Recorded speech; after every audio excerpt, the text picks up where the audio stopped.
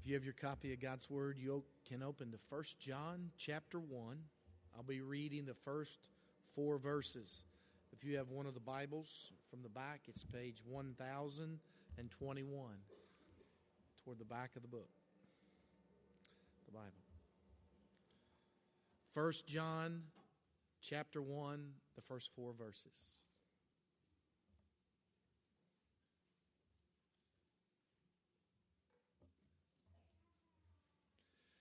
That which was from the beginning, which we have heard, which we have seen with our eyes, which we have looked upon and have touched with our hands, concerning the word of life.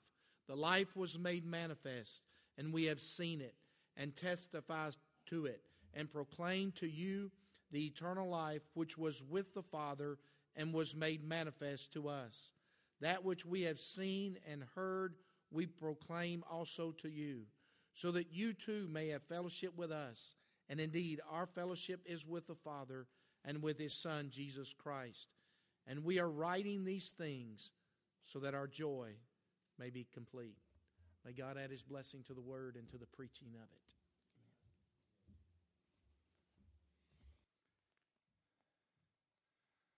Well, good morning. We are starting a brief Advent series, 3 sermons, where we're going to look at the first chapter of 1 John and a little bit of the second chapter. So over 3 weeks, we're going to mine out the Christmas riches that are in this first chapter of 1 John and the beginning of the second chapter. I've called the series Christmas in 3 Words. I'm not going to tell you what all 3 of those words are up front. You got to wait week by week to find out what they are. But if you read through 1 John 1, and the first part of chapter 2, you may be able to guess. So I encourage you as we go through this series to read 1 John together with us. But if you had to describe Christmas in 3 words, what would they be for you? Or if you had to ask another person, what might they be for them? Last minute shopping? Milk and cookies? Family and friends? Decorating the house? Playing in the snow? For parents, it might be come here now. Stop fighting, please. Visit Santa and watch Elf, the movie with Will Ferrell. Might be Throne of Lies. Okay, that felt like a dud. You guys need to watch Elf. That's a pastoral requirement and request. But maybe for some of us, it's memories of loss. And Christmas can be a source of pain more than it can be sometimes a source of pleasure. And I just want to say this up front, that the Christmas season, the season of Advent, is a time and is a gift for tired, weary, exhausted people. Think about the songs we sang this morning. Those are not songs of triumph. They end there. But where do they begin? They begin with longing. They begin with desire. They begin with desperation. Oh, come, Emmanuel. And it's that desperation and that discouragement and that pain that can sometimes be for us the greatest gift that God could give us at the Christmas season, because it draws our hearts to our eternal Savior, our eternal home, and reminds us that this story is not finished yet. But if you ask God, who's the most important person to ask, to describe Christmas in 3 words, He would probably say, Christ is born. Christ is born, because that's in fact what He did say. Now, never want to put words in God's mouth. It's a very bad thing to do. But these are the words He Himself said. Luke chapter 2, verses 10 and 11. God sent an angel on the morning or after the evening of Christ's birth. The angel said to them, late in the evening, early in the morning, the angel said to them, "Fear not, for behold, I bring you good news of great joy that will be for all the people. For unto you is born this day in the city of David a Savior, who is Christ the Lord." That's what God said through His appointed messengers. Matthew chapter 1, verses 20 and 21 reinforce this. But as he considered these things, behold, an angel of the Lord appeared to him in a dream, saying, Joseph, son of David, do not fear to take Mary as your wife, for that which is conceived in her is from the Holy Spirit. She will bear a son, and you shall call his name Jesus, for he will save his people from their sins. It's what God said Christmas is all about. And so I've chosen 3 other words to describe the significance of the birth of Christ, and we'll see them over the course of 3 sermons this Advent season. And our text is, like I said, is going to be the first chapter and the beginning of the second chapter of John's first letter. And this morning we're going to look at the first 4 verses, 1 John chapter 1, verses 1 through 4, and unpack our first word. Our first word for the Christmas season is Christmas is historical. Historical. We're going to look at history this morning because it's important to start there because Christmas really happened. It really happened.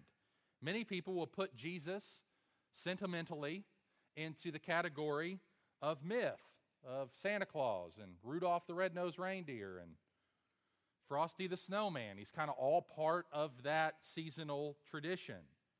But the Bible insists that Jesus is not a mythical character. He really existed. And the New Testament is not myth or fantasy. It's not a story that's made up. It's actual, factual history. Tim Keller said, Christian faith refuses to be categorized as a belief system of abstract ideas that can be dismissed by saying, well, I'm glad that's true for you. I'm glad it works for you. It just doesn't work for me, and it just isn't true for me. Christianity claims to be grounded in history and is therefore objective reality with which we must reckon, not speculation which we may choose to believe or disbelieve.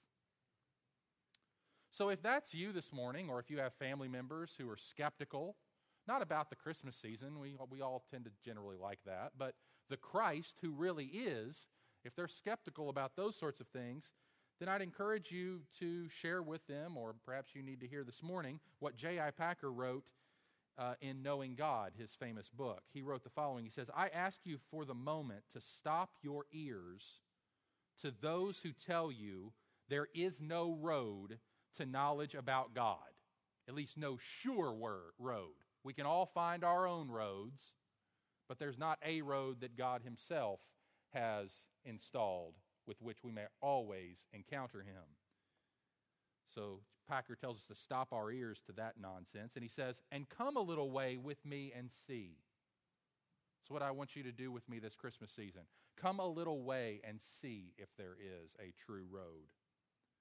Packer concludes and says, after all, the proof of the pudding is in the eating. And anyone who is actually following a recognized road will not be too worried if he hears non-travelers telling each other that no such road exists. End quote. The people who will most likely tell you that Christ, at least the Christ as he is described in the Bible, is not true are those who have never encountered him. But to those who have encountered him, who have followed that road, who have traversed that trail, who have been there and met him, will tell you quite surely he's on that road. There is a road that leads to the true knowledge of God, and it's the historical Christ who arrived on Christmas morning. So 4 questions this morning as we unpack 1 John chapter 1, verses 1 through 4. Simple questions, I hope, and easily graspable from our text. Here's the first one. Who is Jesus? Who's Jesus? That's a good place, I think, for us to start. And 1 John chapter 1, 1 through 4 gives us the answer. But before we get to John's answer, let's ask, how does the culture answer that question? How does the world answer that question? Reason why I start there is because we need to make sure that our Jesus is the real Jesus. And for some reason, during the Christmas season, there are lots of counterfeit Jesuses that show up. They just pop out of the woodwork. Kevin DeYoung, pastor, identifies several counterfeit Christs in the world today. I'll give you a few of them. He says there's Republican Jesus. Republican Jesus is against tax increases and activist judges, and he's for family values and owning firearms. That's Republican Jesus. Okay? Then there's Democrat Jesus, okay, who is against Wall Street and Walmart and for reducing our carbon footprint and spending other people's money. But then there's also Therapist Jesus. Therapist Jesus who helps us cope with life's problems and heals our past and tells us how valuable we are and not to be so hard on ourselves. Then there's Starbucks Jesus. Starbucks Jesus drinks fair trade coffee, loves spiritual conversations, drives a hybrid, and goes to film festivals. Then there's open-minded Jesus. Open-minded Jesus loves everyone all the time, no matter what, except for people who are not as open-minded as you. And then there's Touchdown Jesus, who helps athletes run super fast and jump higher than non-Christians and determines the outcome of Super Bowls. That's Touchdown Jesus. And then there's Martyr Jesus, a good man who died a cruel death, so we can feel sorry for him. Then there's Gentle Jesus, who was meek and mild with high cheekbones and flowing hair and walks around barefoot wearing a sash and looks very German. And then there's Hippie Jesus, who teaches everyone to give peace a chance and imagine a world without religion and helps us remember all you need is love.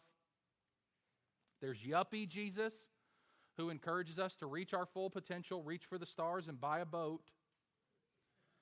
There's Spirituality Jesus, who hates religion, churches, pastors, priests, and doctrine. He wants us to find the God within and listen to ambiguously spiritual music.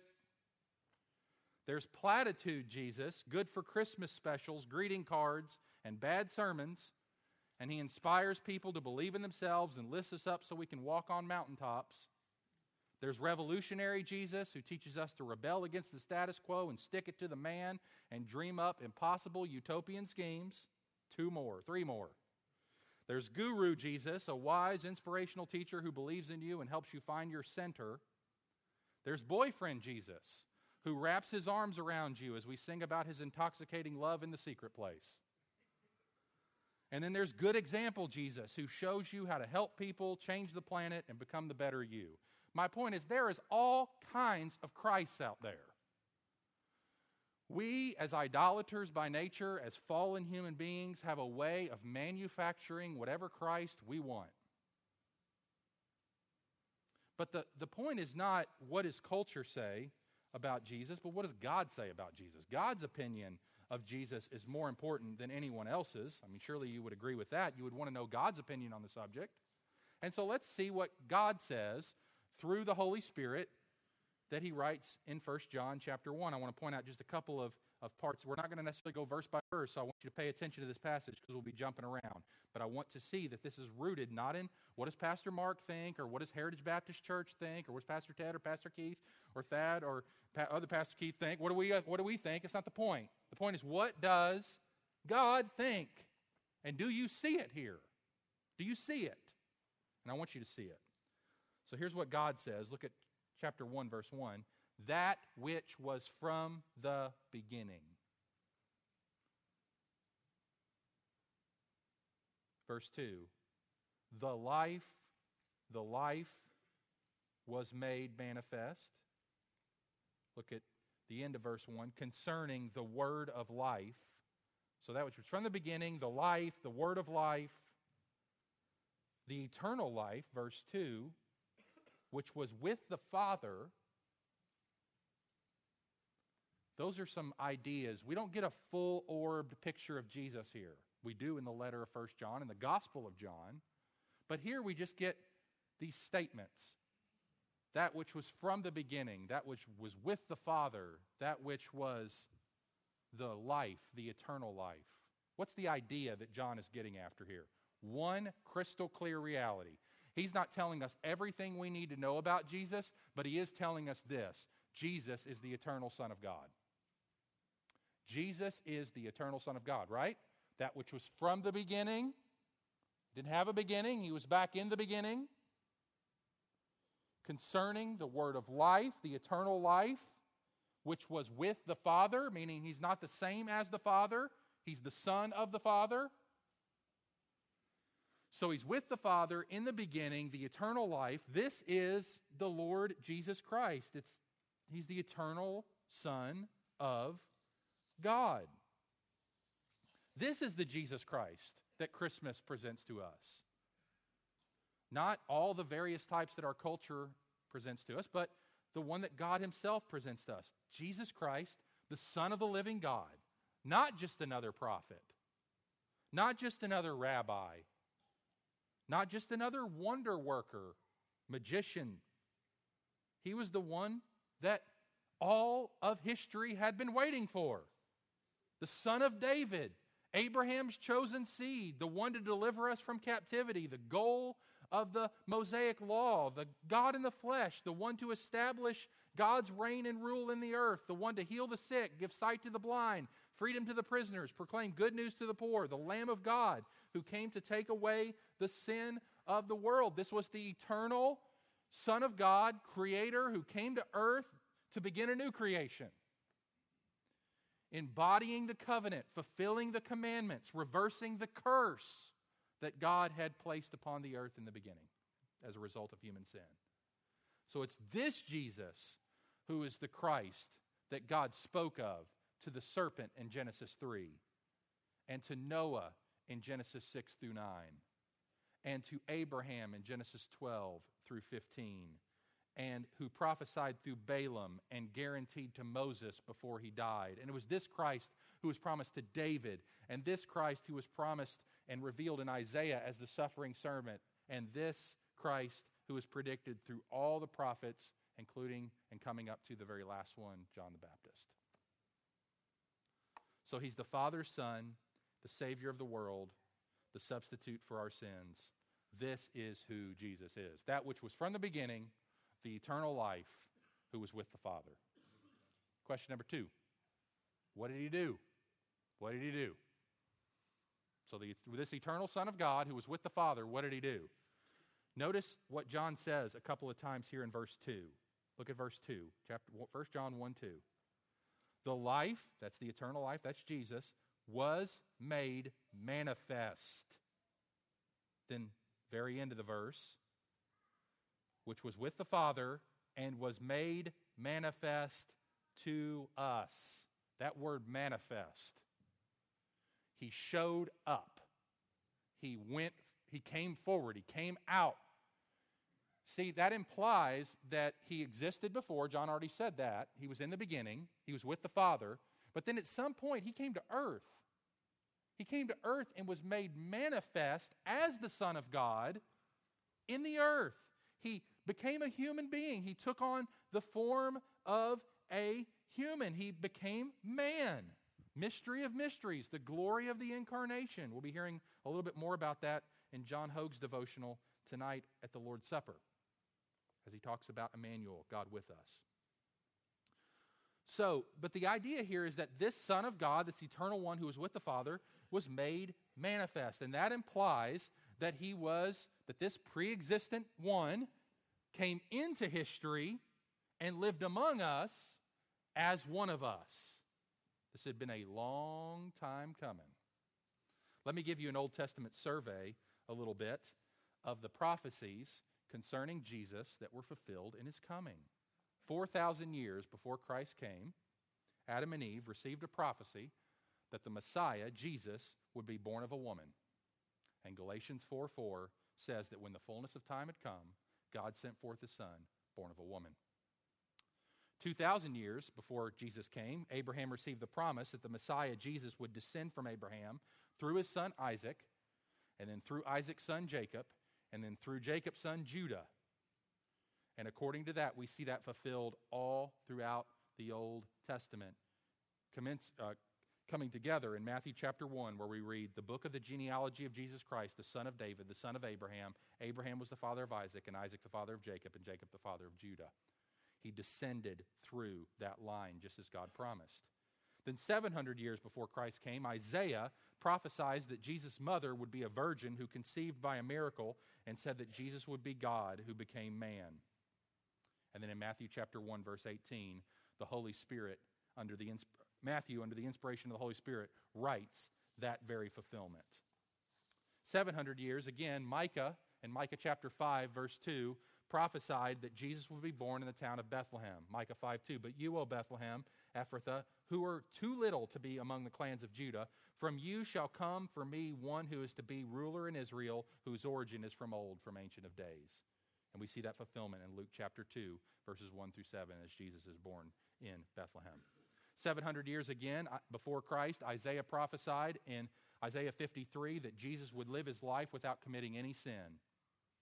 1 Peter chapter 2, verses 21 and 22, fulfilling that prophecy, Peter writes, "For to this you have been called, because Jesus Christ also suffered for you, leaving you an example that you might follow in his steps. He committed no sin. Neither was deceit found in his mouth." Again, 700 years before Christ came, Hosea prophesied that Jesus' family would flee as refugees. Hosea 11:1, "When Israel was a child, I loved him, and out of Egypt I called my son." And Luke grabs that phrase and applies it to Jesus in Matthew chapter 2. Matthew grabs that phrase and applies it to Jesus in Matthew chapter 2, verses 13 through 15.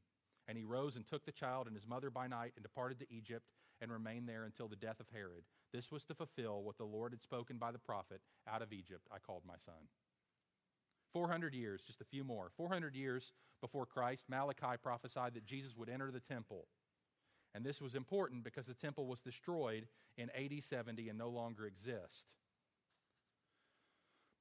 Malachi chapter 3, verse 1, "Behold, I send my messenger, and he will prepare the way before me. Then suddenly the Lord whom you seek will come to his temple." Luke chapter 2, verse 25 through 27 explains the fulfillment.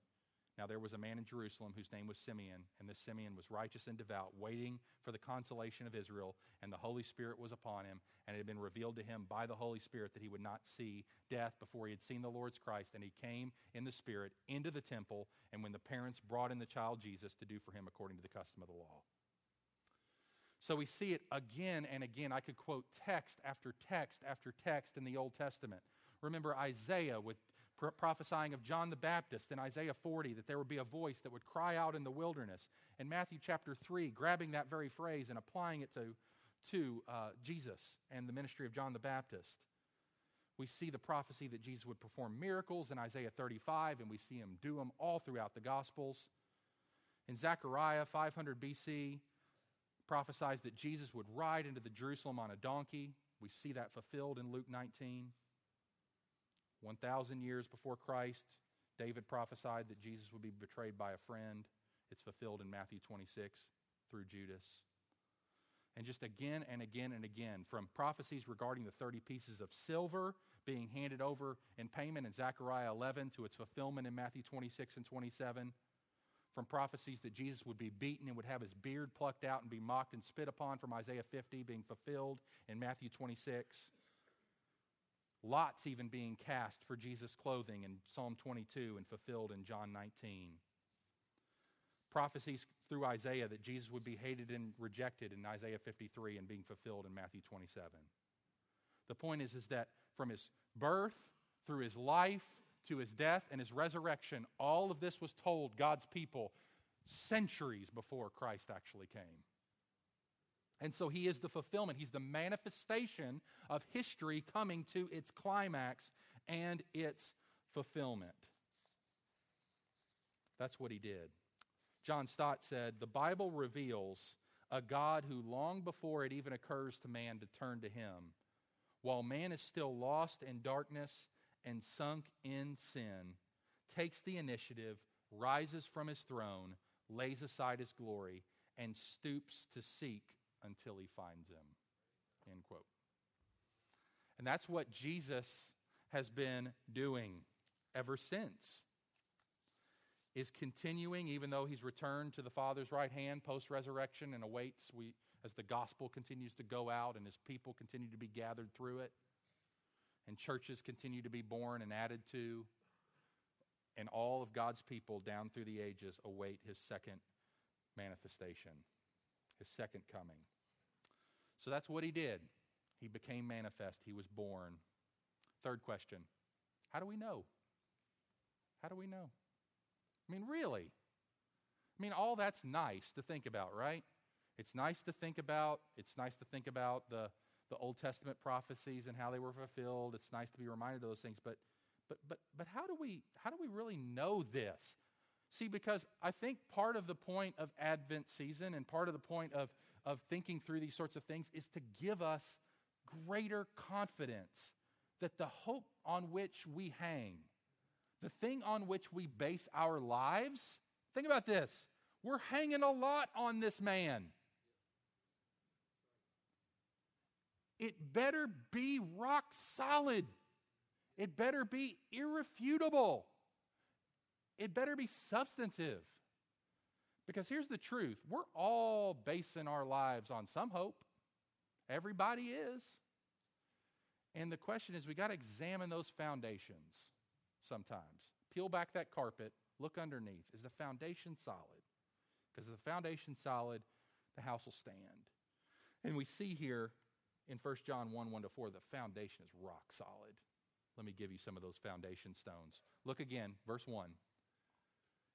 That which was from the beginning, here's some foundation stones, which we have heard, which we have seen with our eyes, which we've looked upon and have touched with our hands concerning the word of life. Verse 2, we have seen it and testify to it and proclaim to you. Verse 3, that which we have seen and heard, we proclaim also to you. You see this? See this? Who's the we? It says, this person who's talking, we've heard. We've seen him. We saw him with our eyes. We didn't just hear about him. We heard him. And we saw him. And we looked upon him. We were in his presence. We touched him with our hands. Couldn't get any closer to this one who was the eternal life made manifest than these men got to him. He says, we've seen him. We testify to it. We tell you. We're telling you what we're telling you is the truth. So who's the we? It's John first. John the apostle, John the disciple of Christ, along with, I think he's speaking for the rest of the disciples, the rest of the apostles, the rest of the 12, or at least the 11, who were with him, who lived and walked with Jesus for 3 years. It's that John. And this John's resume to speak about this Christ is better than any resume you could ask for. Why do I say John? John is uniquely gifted to say what he's saying here. Even more so than the other apostles, although they're in many ways, just as gifted to say that. But who was John? Of the 12 men that Jesus chose to be his apostles and original disciples, no one was closer to Jesus than John. In John chapter 19, verse 26 and 27, we read that Jesus entrusted the care of his mother Mary to John while he was hanging on the cross. Who you give your mother to care for them in their old age, you have a lot of knowledge of and a lot of confidence in, don't you? You can't get more reliable than that. Jesus Christ chose John to care for Mary. And in John 19 and 20, John refers to himself as, quote, the one whom Jesus loved. That's one of his favorite designations for himself. In John 13, during the Lord's Supper, John is describing as declining at table close to Jesus. The bottom line is that John was extremely close to Christ. I mean, you've heard it said, right? There was kind of a temple structure among the apostles.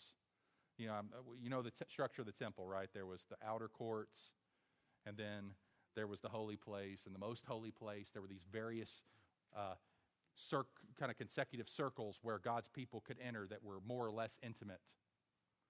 And there was kind of that going on with the apostles. You had all 12, of course, were close to Jesus, but there were those who were especially close to him. And John was one of those. John was one of those who had access, we might say, to the most holy place. He was closest to Christ.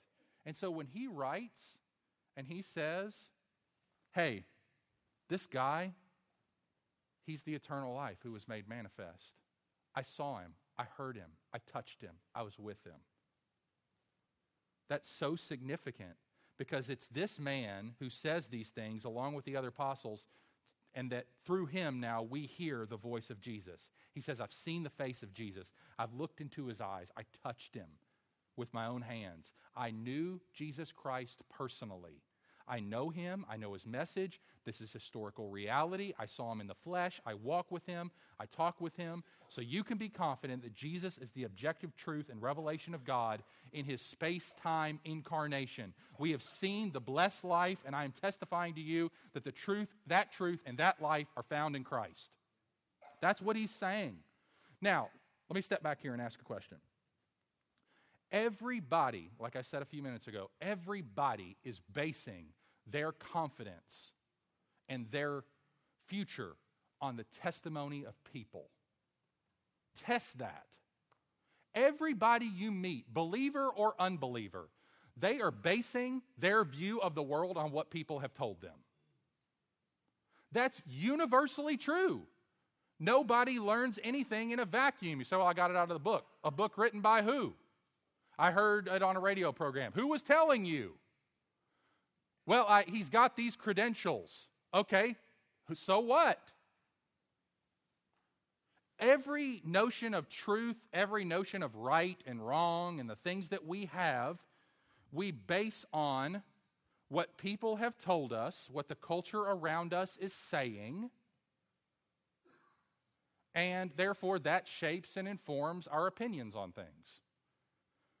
And I'm just saying that this morning, if you are here and have any doubts whatsoever, whether or not Jesus Christ really is who he said he is, and whether or not he really is someone you can base your eternal hope on, I would say, can you find anybody else who's more accredited to tell you than John? That's more accredited to tell you about anything? I mean, who are you going to most likely trust on any subject? The person who spent the most time with it? The person who has experimented the most, the person who has invested the most, they become credentialed to speak about something because they have personal experience of it. John is credentialed to the max. There's no one more credentialed to write about Jesus than John. And he tells us who Jesus is. John Stott, again, says, our author writes that having heard, seen, and touched the Lord Jesus, he now testifies about him, for the Christian message is neither a philosophical speculation, nor a tentative suggestion, nor a modest contribution to religious thought, but rather it is a confident affirmation by those whose experience and commission have qualified them to make it. End quote. These are qualified, experienced men. And I'll tell you what, I trust that kind of credibility. I trust that kind of credibility. I'm not the only one. There are others that trust that kind of credibility too. One of those is Bono of U2. When he was asked during an interview, he made a striking statement. He said, I think a defining question for a Christian is, who is Christ?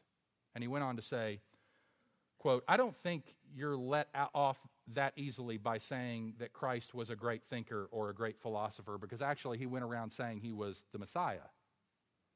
That's why he was crucified after all. He was crucified because he said he was the Son of God. So he either in my view was the Son of God or he was nuts. You see what Bono's doing? He's playing into C.S. Lewis's old Lord Liar lunatic apologetic. He says, so he either in my view was the Son of God or he was nuts, and I find it hard to accept that whole millions and millions of lives, half the earth for 2,000 years, have been touched, have felt their lives touched and inspired by a nutter. End quote. That's an Irish way of saying a crazy person. Another writer put it equally well. He said, I'm far within the mark when I say that all the armies that ever marched, and all the navies that ever sailed, and all the parliaments that ever sat, and all the kings that ever reigned, put together, have not affected the life of man upon earth as has that one solitary life. No one's life has affected history like Jesus Christ's life. So let me conclude with point number 4, question number 4. What difference does this make? right? We've seen who Jesus is. He's from the beginning. He's the eternal life who was with the Father. What did he do? He became manifest in the earth. How do we know? Because John was with him. John touched him. John heard from him. And he takes that knowledge and he proclaims it to us. Because we weren't there. We weren't with him. But this letter was written so that even though you weren't with him, you might be with him anyway. Because you don't have to be spatially there, historically there. You can be just as deeply impacted here and now. So why does this make a difference? What difference does all this make? 3 quick things. Number 1, chapter 1, verse 3. John gives us all 3 of these reasons in verses 3 and 4. So go back to your text, hover over that with me. Notice what he says first of all. That which we have seen and heard we proclaim also to you, so that, here's the purpose, here's the difference. All this makes, all this theology, all this history, this is the difference it makes. So that you too may have fellowship with us. And indeed, our fellowship is with the Father and with his Son, Jesus Christ. And we are writing these things so that our joy may be complete. 3 things. First of all, that you may have fellowship with the Father and with his Son. There is the main difference that the coming of Jesus makes. Now, what does that imply? What does that imply that John had to say that? Jesus had to be the eternal life who was made manifest and come into the world, live and die and rise, so that you may have fellowship with the Father and with his Son. That implies we don't get that any other way. We don't get fellowship with the Father. We don't get fellowship with the Son. We don't get heaven unless Christ does this. So what does this tell us about our natural relationship with God? Are we all on good terms with God? Are we born into the world on good terms with God? Is everybody going to heaven as long as they're a pretty good person? No. That's a worldly, fictitious, counterfeit Jesus that got made up somewhere and passed down in good, wholesome families. And even really bad families that aren't as bad as other bad families. We don't get our ideas from the Bible. We get our ideas from sentimentalism. And so Jesus came to establish our relationship with God and put it on good terms. Reinstate us into fellowship with God. We were made in fellowship with God back in the garden as human beings when when God created Adam and Eve. But then when sin entered the world, that fellowship was broken. When their disobedience brought about the curse and death and estrangement and from God and separation from God. So Jesus came to reestablish our relationship with God and to put it back on good terms, to bring us back into fellowship with the Father and with his Son. And that is the most important thing that Christmas announces to us. I bring you good news of great joy, which shall be for all people, because in and through this message, you can have fellowship with God. You can be brought back into right relationship with God. But that's not it. That's not the only piece. That's huge. That's wonderful. But that's not it. Notice also he says, so that you may have fellowship with us. That is, you might be brought into a community of people that also hold to this Christ and this Jesus. So this is what the Son of God came to do. He came to come to earth, to reconcile people to God, and then to bring all those people together into churches that would worship him and have fellowship with him together. Because that's the Trinity. The Trinity is a unified community of Father, Son, and Holy Spirit. And therefore, when God's salvation plan moves into the world, you better believe it's a community salvation plan. Not just a community of God and individuals, but a community of God and churches. A community of God and his church, his worldwide community, and the ways in which that worldwide universal church expresses itself locally in little or big churches. So there are two extremes here, right, that we have to avoid when we think about what difference all this makes. One is to be identified with Christ without being identified with and by Christ's people. And that's a huge mistake a lot of people make. They think they can be identified with Christ and have no identification whatsoever with any church. You can't. People who claim Christ and don't claim a church to which they belong are counterfeits. At least they're mistaken. You don't want to go too far and just, be. Some people are just poorly taught. They're Christians. They love the Lord. They want to follow the Lord, but they have no idea that Christ came not only to die so that they would have fellowship with God, but also they'd have fellowship with us. They'd be brought into a community of love and encouragement and sometimes correction so that they can be watched over and cared for. So that's one extreme to avoid. But if a person resists that and you're patiently instructing them, hey, you claim to be a Christian, you haven't been to church in 7.5 years, you don't have any intention to ever go anywhere, join a church, be a part of a community of people, what Jesus are you following? What Jesus are you following? It's because you can't be identified with Christ and not be identified with his church. That's not me, that's John. John says that. He came to have fellowship, bring fellowship with the Father and the Son, and with us, with human beings, with real people.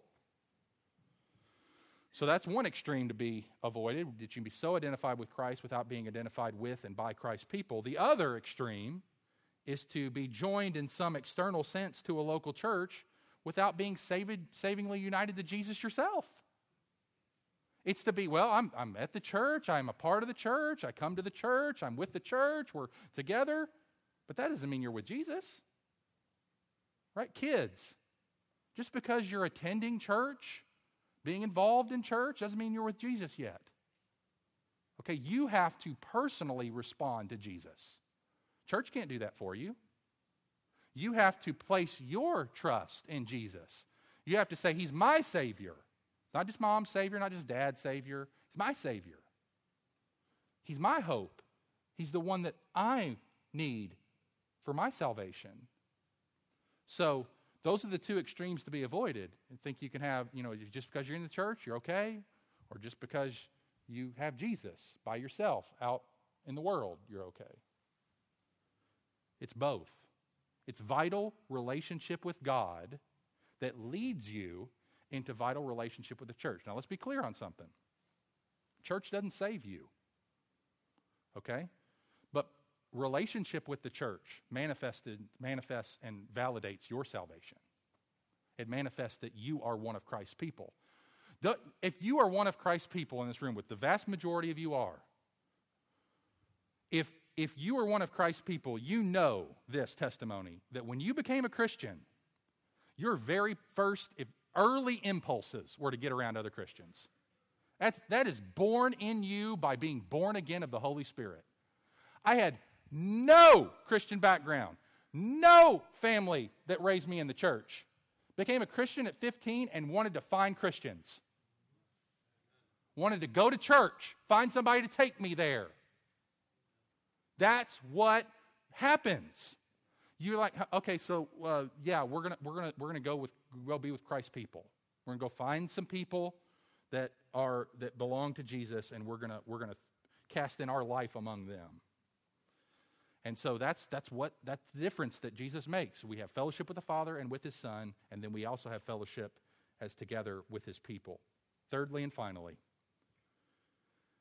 so that joy may be made complete. Joy may be made complete. See that in verse 4? We are writing these things, John's writing these things on behalf of the apostles, so that our joy may be complete. But that's difficult. It's difficult. Some translations will say your joy. It's both. Okay, it's both. The idea is that in John's writing of these things, that's his joy. Oh, by the way, let's make an application to us, okay? Here's what Christmas does. When Jesus brings us into fellowship with him and the Father, and he brings us into fellowship with each other, what's the next impulse? The next impulse is mission. telling other people. And it's our joy to do it. Have you ever experienced even evangelistic happiness? You ever experienced that joy? Whether or not the person responds or not, but you just share Jesus with somebody? Have you ever experienced that joy? That joy is addictive. There's some real joy there when you commend your joy to other people and when you start testifying and proclaiming. John's a Christian hedonist. And you guys, some of y'all know what that means. That's John Piper's phrase, not John the Apostle. But the idea is that he's kind of after his own happiness here in writing this letter to us, because he says, there's nothing that makes me happier than telling you about Jesus. That's what makes me happy. I'm writing this so that my joy will be complete when you read and hear all about who this Jesus is. But it's also true that he desires nothing more, according to his second letter, than to find that his children are walking in the truth, so that they've responded to it and they are happy about it. So John is a loving apostle. He is concerned with his own joy, but he's also concerned with the joy of those who hear him, and he wants their joy to be his joy, which is joy in Christ. But notice, he's proclaiming, he's telling, he's testifying so that their joy will be complete. Now, let me conclude. The experience of joy that John has here is not just limited to John. It can also be our experience. And it is our experience. 1 Peter 1:8 reminds us that though you've not seen him, you love him. And even though you do not see him now, you believe in him and rejoice with joy inexpressible and full of glory. That's easy for Peter to say, but Peter's saying that about people that have never met Jesus personally, at least not physically. They've met him personally, they've met him spiritually, but they haven't been in his presence physically.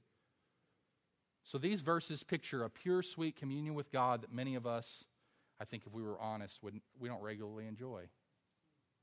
I mean, who among us can say that our joy is complete?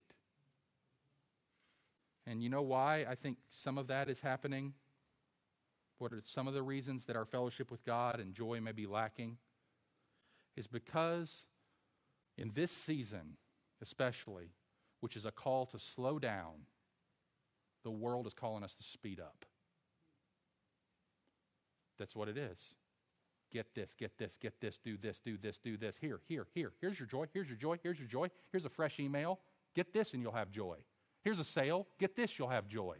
Here's another discount. Get that, you'll have joy. Spend as much time with your family. That'll bring you joy, ultimate joy, lasting joy. Do this, do this, do this. Burn yourself out in busyness and frantic and fretting. Do that. That's what the world's telling us. It's even what the church sometimes tells us. We have two voices, though, that are calling us this Advent season. Commercialism, contemplation. Which voice will you listen to? That will determine the level of your joy in this season. The voice you heed will determine the quality of your communion with God and with each other. Now, buy your gifts, right? Celebrate. Bless your people in your life. Think for them. Do all you can to do that. But don't lose sight of the point of why we're doing this. We're doing this to slow down and encounter Christ. In keeping in step with the Spirit, I'm going to conclude with this, so worship team, please come up. In keeping in step with the Spirit, J.I. Packer writes, one reason why the experiential reality of perceiving God is unfamiliar today is that the pace and preoccupation of urbanized, mechanized, collectivized, secularized, technologicalized modern life is such that any sort of inner life is very hard to maintain. To make prayer a priority, as countless Christians of former days did outside as well as inside the monastery, is stupendously difficult in a world that runs you off your feet and will not let you slow down. And if you attempt it, you will certainly seem eccentric to your peers. For nowadays, involvement in a stream of activities is decidedly in, and the older ideal of a quiet, contemplative life is just as decidedly out. That there is widespread hunger today for more intimacy, warmth, and affection in our fellowship with God is clear. But the concept of Christian life as sanctified rush and bustle still dominates, and as a result, the experiential side of Christian holiness remains very much a closed book, end quote. You can't rush. You got to slow down. So my appeal to you is that during this month, as we embark upon this season of Advent, brothers and sisters, take time to reflect. Take time to get space. Even if it's just moments in the midst of the hustle and bustle, slow down. Fellowship with God. Fellowship with each other. And I imagine that your joy will be increased. Let's stand together, and I'll close us in prayer before we sing.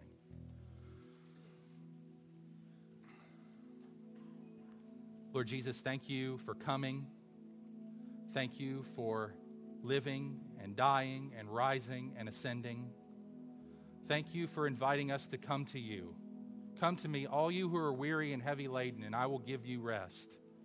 Take my yoke upon you and learn from me, for I am gentle and lowly of heart, and you will find rest for your souls. For my yoke is easy and my burden is light.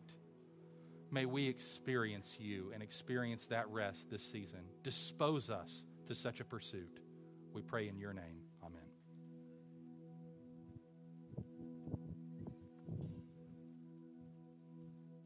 And I'll never